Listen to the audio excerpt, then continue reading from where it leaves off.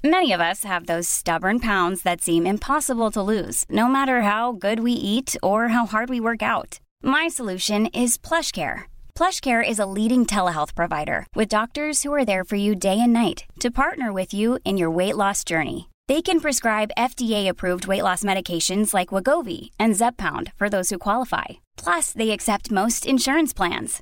To get started, visit plushcare.com/weightloss. That's plushcare.com/weightloss. Hello? Hello? Podcast Network Asia. Halo, sekarang podcast Dosis Katalis sudah menjadi bagian dari Podcast Network Asia. Untuk lebih lengkapnya, kamu bisa lihat di sosial media PNA. Dan gak ketinggalan juga didukung oleh Podmetrics. Jika kamu mau monetisasi podcast kamu, bisa langsung aja cek ke podmetrics.com. Assalamualaikum warahmatullahi wabarakatuh. Kembali lagi bersama saya Denta. Dan ini adalah Podcast Dosis Katalis. Bismillahirrahmanirrahim. Masih soal puasa ya teman-teman sekalian. Momennya pas, bulan suci Ramadan, banyak yang puasa, dan banyak yang merasakan juga benefit dari puasa. Jadi mau saya bahas agak detail memang soal puasa ini. Terutama kalau yang kemarin-kemarin itu adalah tentang tips berpuasa. Kalau yang saat ini saya mau ngomongin soal apa yang sebenarnya terjadi pada tubuh kita saat kita berpuasa. Karena banyak yang beranggapan bahwa ya di luar-luar sana, bahwa kalau misalnya kita berpuasa itu berarti tubuh berada dalam kondisi kekurangan nutrisi yang akan membuat tubuh kita menjadi gangguan atau malnutrisi. Padahal sebenarnya yang terjadi nggak kayak gitu. Ya memang kita kalau dari luar memang kekurangan nutrisi dari luar ya bisa mungkin.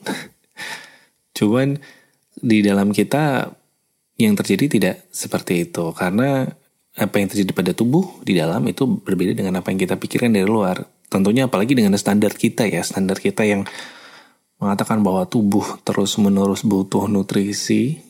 Ya, harus diisi nutrisi yang sesering mungkin. Nah, jadi dengan standar seperti itu, wajar kalau ada pikiran bahwa tubuh itu berada dalam kondisi kekurangan nutrisi. Karena kita pakai standar seperti itu, padahal kalau pakai standar tubuh kita, enggak. Jadi, bisa jadi memang kita akan sampai pada kondisi kekurangan nutrisi, tapi tidak semudah itu. Karena tubuh kita mengalami proses panjang sekali dari masa dahulu kala ya.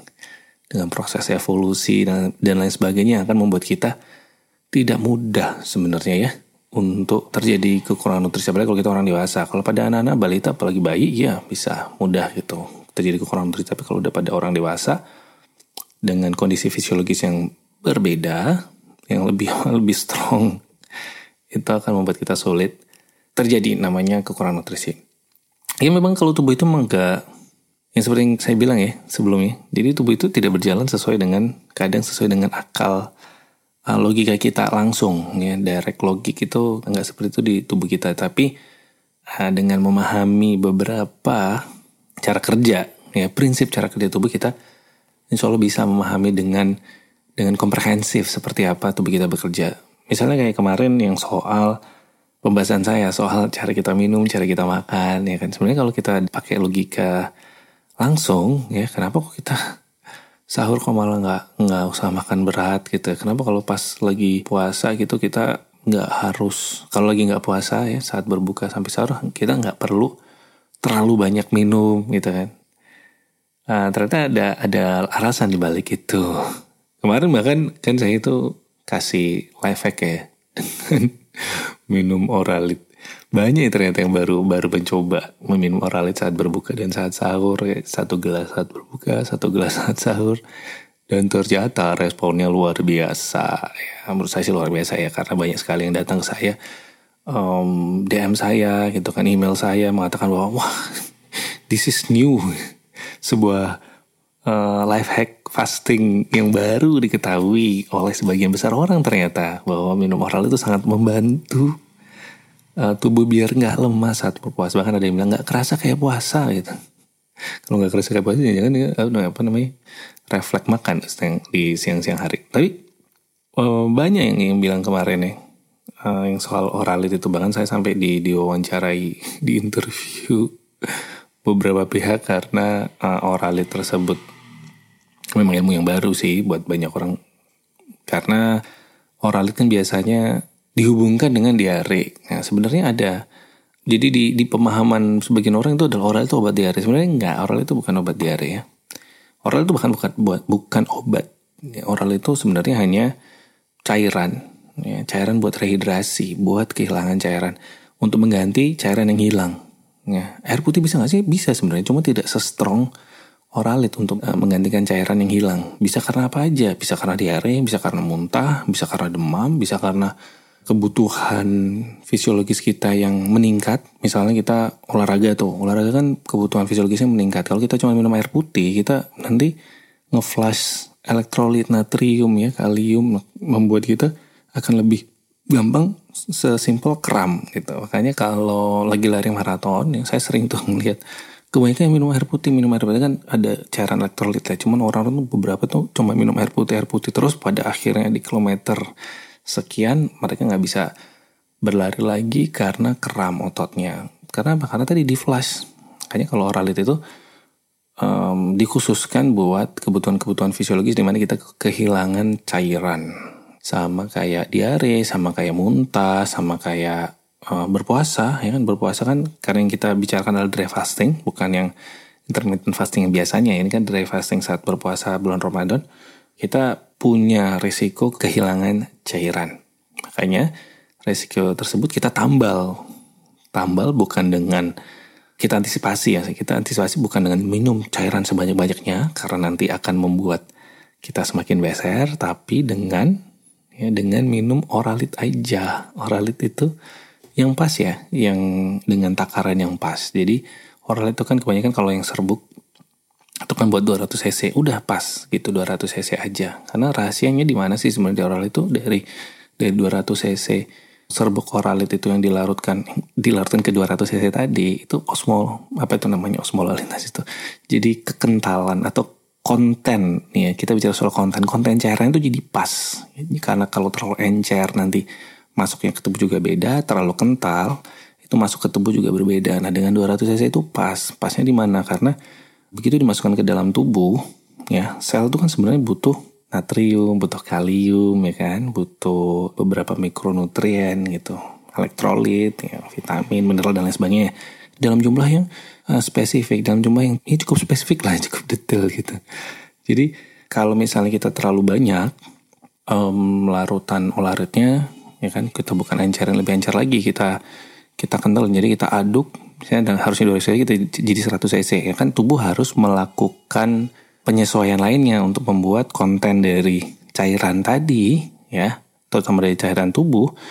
Cairan yang saya maksud karena adalah cairan di dalam darah itu ya, itu bisa punya konten yang pas. Jadi pembuluh darah kita tuh kan sebenarnya bukan kayak pipa kayak bukan kayak selang yang cuman selang gitu aja, yang cuman paralon gitu aja, dimana kalau misalnya ada tekanan yang lebih ya di dalam pembuluhnya itu cairan akan ngerembes keluar lalu akan berpindah dari pembuluh darah ke sel misalnya. Nggak kayak gitu, jadi nggak semudah itu bahkan. Dulu sebenarnya dipikirnya seperti itu, jadi kayak pembuluh darah kita cuma kayak pipa panjang. Jadi kalau kita misalnya pengen merehidrasi sel ya, di luar pipa tersebut kan ada sel-selnya gitu kan. Kalau kita pengen ngerehidrasi sel, kita tinggal minum aja sebanyak mungkin, karena dengan minum sebanyak mungkin nanti akan ngerembes sendiri.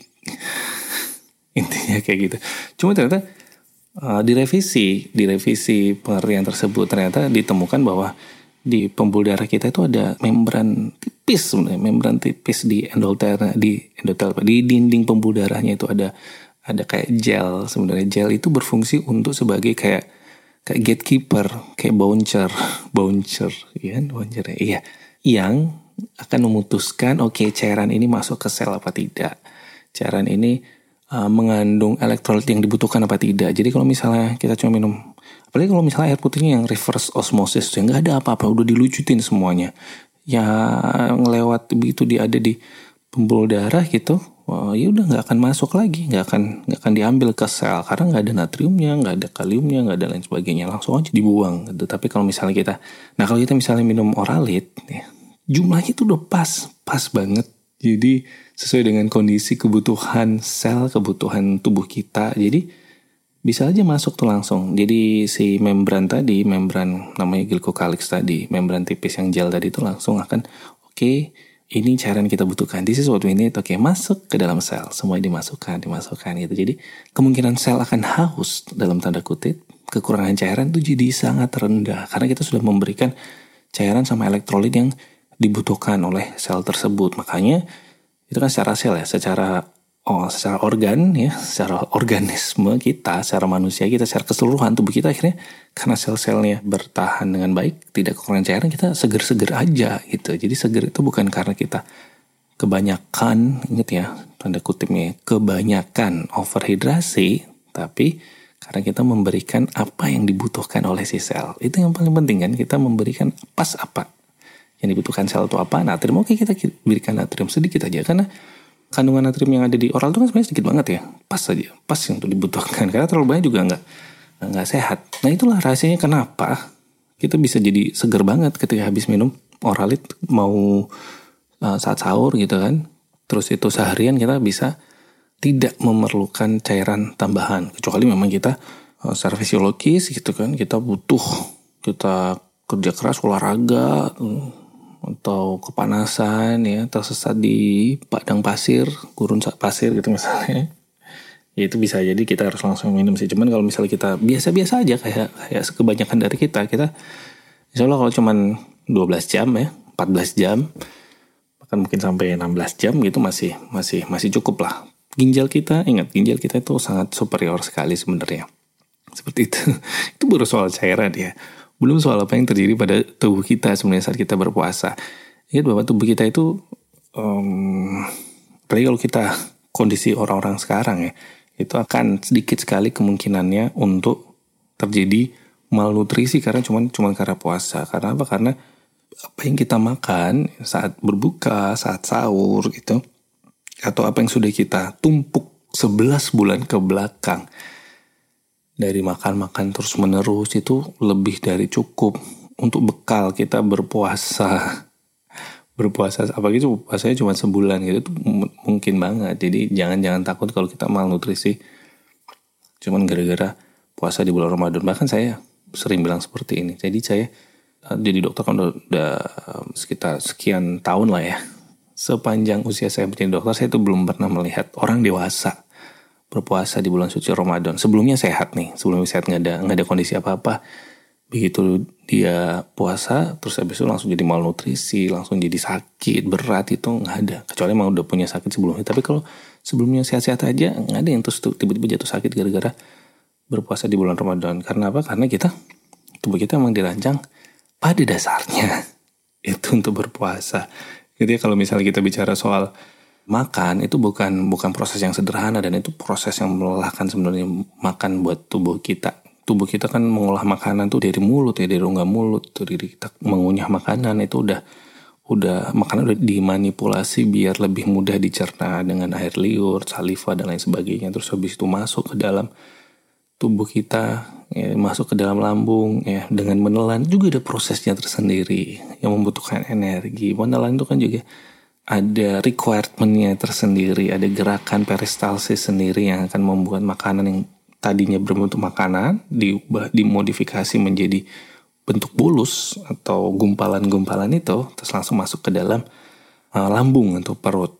Nah, di dalam perut itu kan langsung bisa secara parsial, sedikit demi sedikit terdegradasi ya, dengan asam lambung kita ya, dan beberapa enzim-enzim lain yang sebelum akhirnya masuk lagi ke dalam usus kita. Mulai masuk dari usus kita cukup panjang sekali. Nah, di usus itu enzim-enzim pencernaan lain dari pankreas misalnya ya, masih ingat ya, enzim-enzim pencernaan tripsin, amilase, lipase, semuanya itu ya, semua itu pada intinya adalah mendegradasi, memotong-motong makanan yang tadinya adalah misalnya gulai kambing gitu, atau sate ayam, atau rawon, apapun itu yang kita makan dipotong-potong sampai pada molekul yang paling sederhana ya, pada komponen nutrisi yang paling basic ya. Kalau gula nanti dipecah-pecah ya kan, menjadi monosakarida misalnya. Terus habis kalau protein langsung jadi amino asidnya, asam aminonya ya. Kalau lemak nanti dipotong-potong biar jadi asam-asam lemaknya. Terus habis itu semua tadi ya dengan segala katanya makronutrien ya, dengan segala mikronutriennya kayak vitamin, mineral, iron, semuanya ya. Habis itu ada yang diserap balik, ada yang dibuang gitu kan. Pokoknya itu nanti ditransport ya, baik secara aktif atau secara pasif ke masing-masing sel, ya kan, seperti itu. Jadi ada proses yang kita sebut dengan anabolisme, katabolisme, pokoknya metabolisme semuanya ya terjadi saat itu. Jadi bayangkan kalau misalnya kita makan itu adalah sebuah hajatan, sebenarnya hajatan dari tubuh kita. Oke, ini saatnya kita untuk memberikan makan semua pada sel gitu. Tapi yang namanya hajatan itu kan nggak setiap saat juga dong ya, nggak terus habis itu kita kalau misalnya kita dalam kondisi sehat terutama ya, tidak ada kebutuhan khusus ya, tidak juga kita harus makan setiap 1 jam, setiap 2 jam, nggak ada seperti itu. Kecuali kita punya kondisi khusus. Tapi pada kondisi secara umum, secara general kita itu nggak perlu makan sesering itu, karena tubuh kan ada proses juga menyimpan. Kalau soal nutrisi, tubuh itu juga bisa menyimpan nutrisi-nutrisi yang dibutuhkan, ya kan. Gula tubuh bisa simpan, protein tubuh bisa simpan, lemak, apalagi lemak tubuh bisa simpan. Mungkin yang tubuh tidak bisa simpan secara dalam jangka panjang secara banyak gitu ya, mungkin adalah misalnya kayak beberapa mikronutrien sebenarnya kayak vitamin gitu. Kalau beberapa episode yang lalu kan saya ngomongin segala hal tentang vitamin ya, karena ada tuh vitamin yang larut air sama larut lemak. Oke, kalau larut lemak memang kita bisa simpan terakumulasi dalam lemak karena nama juga larut lemak ya. Tapi kalau yang larut air itu gampang terbuang. Jadi kalau yang namanya kayak misalnya vitamin C, vitamin B itu kan gampang terbuang tuh dengan air, dengan kencing. Jadinya kita butuh secara konsisten sebenarnya asupan vitamin setiap hari. Tapi itu pun ya very very kecil gitu, very very minutes. Kebutuhan kita cuma kalau kita kebutuhan vitamin kita ya, vitamin C sama vitamin B kita itu paling cuma beberapa serbuk kecil aja yang bisa sangat dipenuhi kalau kita misalnya makan itu makanan yang kaya nutrisinya, kaya vitaminnya, yang kaya seratnya. Jadi kalau kita makan misalnya kalau pas puasa kita makan sedikit beratnya itu adalah 1 kali sehari. Nah 1 kali sehari itu dengan cukup sayuran, ya, cukup buah-buahan, ya, terus habis cukup protein lemak gitu, cukup karbohidratnya, itu sudah sangat cukup sekali untuk memenuhi kebutuhan kita seharian sebenarnya. Jadi yang namanya tubuh, ya itu tadi. Ya, sebenarnya kebutuhannya untuk nama juga mikronutrien ya, itu tidak sebanyak itu. Terus apa yang terjadi saat kita berpuasa, tubuh kita terutama. Kita awali aja dengan saat kita makan ya. Jadi kita kan makan nih, misalnya kita katakanlah makan sahur. Nah begitu kita sudah subuh ya, terus kan udah berhenti tuh makan tuh ya kan. Terus pada kira-kira waktu 4 jam pertama itu gula darah akan langsung naik. Wajar kan, tadi kan kita makan makanan tadi itu akan menaikkan gula darah ya, terus menaikkan insulin juga ya kan, karena gula darahnya naik, insulinnya juga akan naik. Kenapa? Mereka kan berjalan beriringan. Gula darah tadi mau dimasukkan ke dalam sel oleh apa? Oleh insulin. Jadi insulin nanti akan memasukkan ke dalam sel. Cuman juga nggak bisa banyak-banyak gula darahnya. Nggak bisa apa? Insulin juga nggak boleh tinggi-tinggi. Makanya kalau kita makan itu jangan cari yang meningkatkan insulinnya itu sangat tinggi. Alias hindari yang indeks glikemik atau glycemic load ya. 2 yang berbeda tapi ya bisalah mirip-mirip pengertiannya.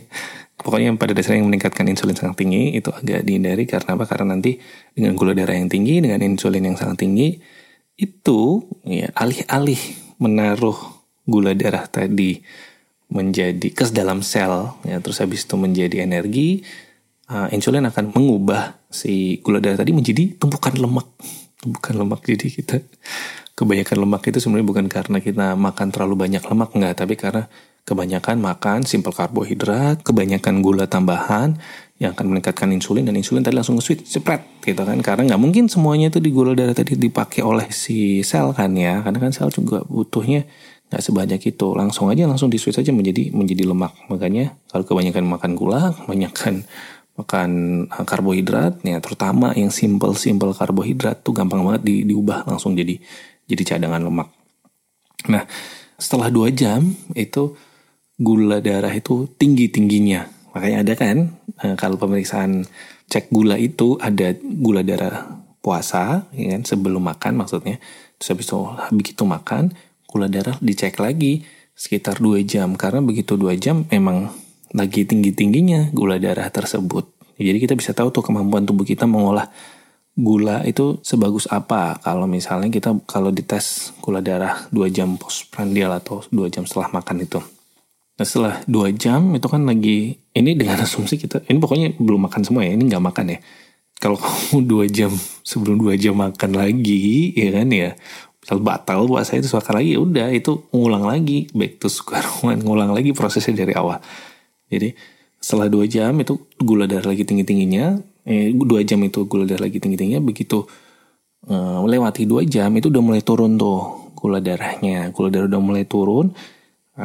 Tetap dipakai semuanya energi tadi dari makanan yang barusan dimakan tadi, terus sampai kira-kira 4 jam, bisa sampai 6 jam, 8 jam mungkin tergantung dari tubuhnya. Terus begitu sudah lewat 12 jam berpuasa ya, makan tadi udah bisa dikatakan udah selesai ya, makan yang barusan ya, 12 jam sebelumnya dimakan itu udah dibakar semuanya. Terus habis itu udah habis lah gula darah yang dari tadi makanan tadi juga udah habis. Nah itu sekarang sudah mulai nih ya, mulai proses. Tapi kan kita butuh nih yang namanya glukosa, kita butuh ya kan, yang namanya lemak kita butuh ya kan, untuk dijadikan energi tadi tuh ya. Nah mulailah nanti yang jadi proses pembentukan glukosa tadi udah mulai nih di sini. Terus habis itu proses pembentukan glukosa dimulai, ya kan ini masih mulai nih. Nah terus habis itu yang namanya cadangan energi yang terutama dalam hati sama otot itu udah mulai dipakai nih. Ya, yang dari glikogen, ingat ya, gula tadi yang kita makan tadi nggak semuanya kita masukkan ke dalam sel, tapi ada juga beberapa bagian kita masukkan ke dalam hati dan otot dalam bentuk glikogen yang itu langsung bisa cair ketika kita membutuhkan. Terus habis itu nanti selain itu dimasukkan ke dalam lemak. Nah kalau lemak ini nggak susah nih cairnya, yang kita nggak bisa, kalau misalnya kita belum fat adapted banget, itu kita nggak bisa segampang itu pakai cadangan energi dalam bentuk lemaknya tadi. Nah ini udah kan glikogen udah jalan, jadi sumber energi. Terus habis itu ada juga proses ya, hormon yang tadi, kalau tadi kan insulin tuh, ada hormon lagi namanya glukagon. Nah ini akan berfungsi untuk kita membuat glukosa baru ya, gluconeogenesis ya. Kalau saat kita belajar biokimia dulu atau kimia dulu pasti udah hafal ya teman-teman sekalian. Terus membentuklah tadi glukosa baru. Nah prosesnya dari mana? Tadi ada glikogen, terus habis itu ada dari asam amino. Kalau kita belum fat adapted, kalau kita belum terbiasa dengan tubuh kita, maksudnya terbiasa dengan sumber energi dari lemak, ya nanti akan diambilnya dulu dari proteinnya, dari asam amino yang dipecah gitu. Terus tapi begitu udah sekitar 12 jam ini, nah ada satu hormon yang mulai meningkat nih, yang luar biasa sekali, namanya human growth hormone atau hormon pertumbuhan. Hormon pertumbuhan bukan hanya untuk anak-anak, tapi di orang dewasa juga ada. Begitu 12 jam berpuasa, di logika kita kan, kita mikirnya, wah tubuh begitu udah gak makan 12 jam akan mulai menurun kapasitas tubuh, menurun semuanya ya, kapasitas otot dan lain sebagainya. Enggak, ketika 12 jam, setelah 12 jam berpuasa, human growth hormone atau hormon pertumbuhan justru mulai naik. Human growth hormone itu fungsinya buat apa? Buat reparasi, buat recovery ya kan, buat stamina ya. Makanya kalau kemarin kita lihat beberapa atlet muslim yang berpuasa saat bulan Ramadan, pemain sepak bola gitu ya, kemarin ada pemain basket gitu, mereka performanya biasa aja saat berpuasa dan memusuhkan tuh olahraga. Kemarin juga ada atlet badminton kita aja kan, itu saat bertanding mereka tetap puasa biasa aja jalan, karena mereka tubuhnya udah fat adapted, udah growth hormonnya udah, namanya atlet itu selalu tinggi gitu kan, sehingga recovery bagus, mereka stamina bagus gitu. Dan paling mereka butuh, yang harus dijaga adalah kebutuhan cairannya. Makanya begitu buka puasa, yang pertama kali dibatalkan adalah dengan minum, nggak makan. Kita kan ngelihat kemarin sih salah atau mana gitu, buka puasa saat main bola, buka puasa terus langsung makan gitu. Jadi di luar ekspektasi kita bahwa setelah berpuasa lama tubuh kita performanya akan turun, enggak. Jadi karena human growth hormone naik, tadinya memang kita akan lebih sering memakai amino asid asam amino dari otot tuh. Tapi jadi orang-orang makanya suka takut, terutama orang-orang yang para gym fitness mania kita yang membentuk otot itu kadang suka takut kalau misalnya berpuasa akan menurunkan massa otot. Yes, awalnya memang akan menurunkan massa otot, kan, terutama pada periode-periode awal berpuasa karena kan tubuh akan banyak memakai asam amino dari situ. Cuman ingat, tubuh juga tahu mereka minjem asam amino dari otot, yang mereka bikin lagi tuh yang namanya human growth hormone, itu akan meningkatkan massa otot ya, dan juga membuat otot kita semakin lean, semakin tajam gitu, semakin bagus lah, terdefinisi dengan baik karena human growth hormone jalan. Growth hormone juga akan memperbaiki semua organ-organ kita ya, semua mau dari otak ya, otot, pencernaan, jantung, ginjal, hati, semuanya lah. Itu human reparasi terjadi. Anggap aja hormon itu kan again pembawa pesan. Nah, ketika growth hormonnya naik, itu kayak membawa pesan kepada seluruh sel bahwa oke, kita ini adalah cleaning time, ya, service routine time gitu. Dan di sini fokus tubuh bisa buat recovery kerusakan yang terakumulasi sebelum-sebelumnya. Ya. Karena juga yang namanya sistem pencernaan kita mulai istirahat. Udah enak tuh. Sistem pencernaan udah mulai istirahat, recovery center mulai bekerja, ya, bersih-bersih ruangan, bersih-bersih segala macam, bersih-bersih kompartemen gitu, semuanya dibersihkan. Makanya detox yang paling pas itu adalah dengan puasa. Jadi kadang suka ngeliat tuh ada tuh minuman-minuman detox. Oke, beberapa minuman misalnya kayak green tea itu membantu detox, terutama buat dikombinasikan dengan puasa. Tapi kebanyakan juga sebenarnya malah akan membebani, apalagi kalau kita minum pil-pil detox itu punya resiko membebani, bahkan membebani, terutama kayak misalnya kan karena ada kemungkinan di metabolisme di hati, ada beban di liver kita, di hati kita. Makanya detox yang paling aman itu justru dengan puasa. Detox sudah berjalan, ya kan, growth hormone semakin lama, kalau kita semakin lama puasa itu semakin tinggi sebenarnya, ya kan. Jadi emang kita human growth hormone mainnya kayak gitu. Makanya kalau kita puasa di malam hari alias tidur, itu kan gak makan tuh. Nah itu human growth hormone itu juga lagi tinggi-tingginya. Nah kalau udah lewat 12 jam, fat burning, karena kan udah gak ada lagi nih, udah cadangan glikogen udah habis, ya kan. Terus habis itu asam amino juga gak mungkin semuanya diambil. Mulailah yang namanya fat burning period, atau periode kita di mana tubuh ngambil ya cadangan dari lemak kita. Ya, sekitar 14 jam gitu ya. 14 jam kira-kira sudah mulai diambil. Makanya sebaiknya memang kita tidak makan terlalu banyak ketika maghrib. Kalau di Indonesia kan maghrib itu kan kira-kira 14 jam ya. Setelah kita subuh tadi 12 jam sampai 14 jam lah kira-kira rata-rata. Nah itu pas sebenarnya mau fat burningnya lagi mau on banget gitu. Jadi kalau misalnya kita mau pengen puasanya juga ada efek membakar lemaknya, ya ketika azan maghrib jangan langsung makan tinggi gitu kan. Kita biasa aja minum dan segala macam gitu. Jadi biar ini tuh proses ini tuh nggak terlalu terganggu, ya kan. Nah kalau udah fat burning ini, jadi kalau kita udah terus-terusan kayak gini nih, ya kan, kita teruskan pada kondisi quote in quote ya defisit makanan secara general karena kita berpuasa, tubuh juga akan langsung menjadi setelah beberapa hari itu langsung fat adapted. Jadi tubuh udah tahu nih, tubuh udah bisa memahami bahwa oh ini lagi puasa toh, ini tuh berarti kondisinya itu nggak akan makan terus. Oke, kita akan nge-switch ke lebih optimal atau lebih efisien dalam penggunaan lemaknya. Makanya kalau setelah beberapa hari, terutama kalau orang yang nggak biasa puasa sebelumnya, setelah beberapa hari begitu tubuh udah fat adapted, setelahnya udah biasa aja puasa, udah bisa aktivitas, nggak harus kepikiran makan terus, ya kan, nggak harus perut keroncongan terus, itu setelah beberapa hari karena tubuh udah mulai fat adapted. Sebenarnya kalau kita misalnya mau memanjangkan puasanya, ya kan, itu ada proses yang namanya autofagi, ya kan. Autofagi itu adalah ini nih yang kita cari-cari, proses autofagi. Auto artinya sendiri, fagi itu makan sendiri. emang agak sedikit istilahnya kok makan sendiri ya. Apa yang dimakan? Yang dimakan itu adalah sel-sel yang rusak. Jadi kalau sudah sampai autofagi, kira-kira sudah 18 jam ke atas kira-kira puasanya.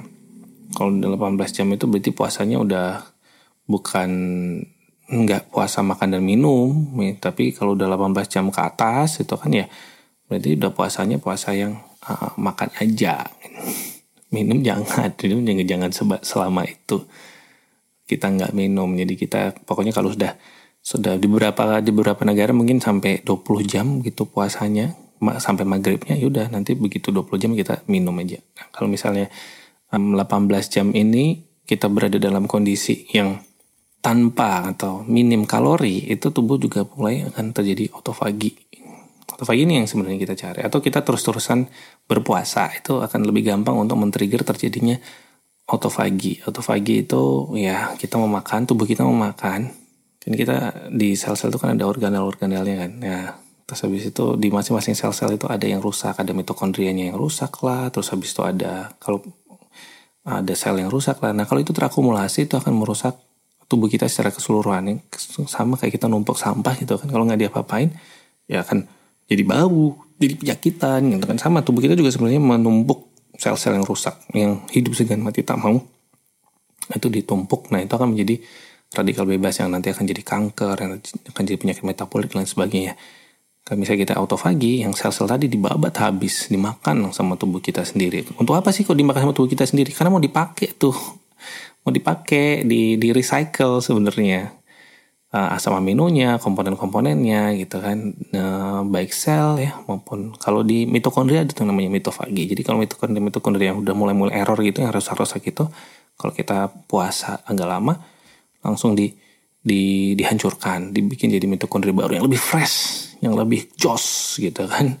Jadi kita lebih seger. Nah, udah tuh di autofagi, dan regenerasi sel juga udah mulai jalan segala macam gitu kan. Makanya kita kalau udah puasa itu udah beberapa hari aja puasa. Kita kan kalau puasanya berjalan dengan baik ya, kita nggak yang kayak mainan emosi dan ego kita, dimana kalau buka puasa kita makan yang banyak gitu untuk balas dendam. Nah, kalau kita puasa nggak kayak gitu, kita puasa dengan baik ya, dengan fokus ya, bahwa kita itu pengen memperbaiki diri kita, memperbaiki tubuh kita, udah pasti nanti setelah beberapa hari kita akan pada pada kondisi yang lebih enak lah ya. Mau ngapa-ngapain enak, mau mikir enak ya, mau bekerja enak ya, semuanya serba enak karena kita udah set baik tubuh, baik jiwa, baik mental kita itu adalah mental yang lebih bersih ya. Makanya itulah kenapa puasa itu selalu dianjurkan ya, secara ritual dari zaman dahulu kala, dari orang-orang sebelum kita ya kan, dari umat-umat sebelum kita. Karena apa? Karena dengan puasa itu kita mengkondisikan tubuh kita biar kita bisa lebih berpikir jernih, biar kita bisa mengevaluasi apa yang kita sudah lakukan sebelumnya, kesalahan apa yang kita lakukan sebelumnya, kita memperbaiki diri kita. Betul begitu, jemaah. Podcast dosis katalis yang berbahagia.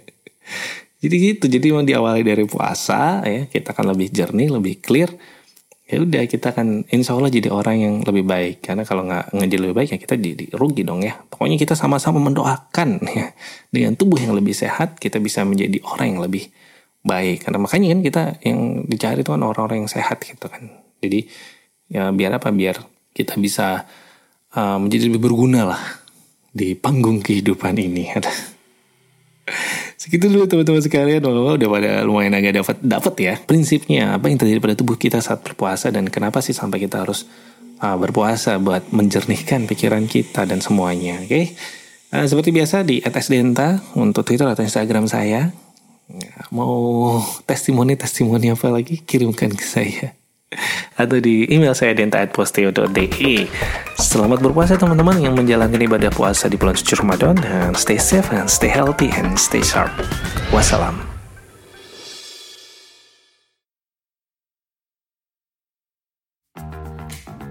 Pandangan dan opini yang disampaikan oleh kreator podcast, host, dan tamu tidak mencerminkan kebijakan resmi dan bagian dari Podcast Network Asia.